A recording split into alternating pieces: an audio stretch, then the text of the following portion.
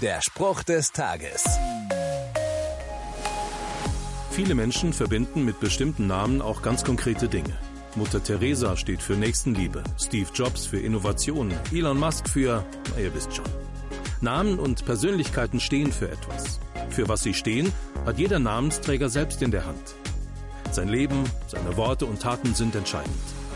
Gutes Beispiel: Judas Iskariot.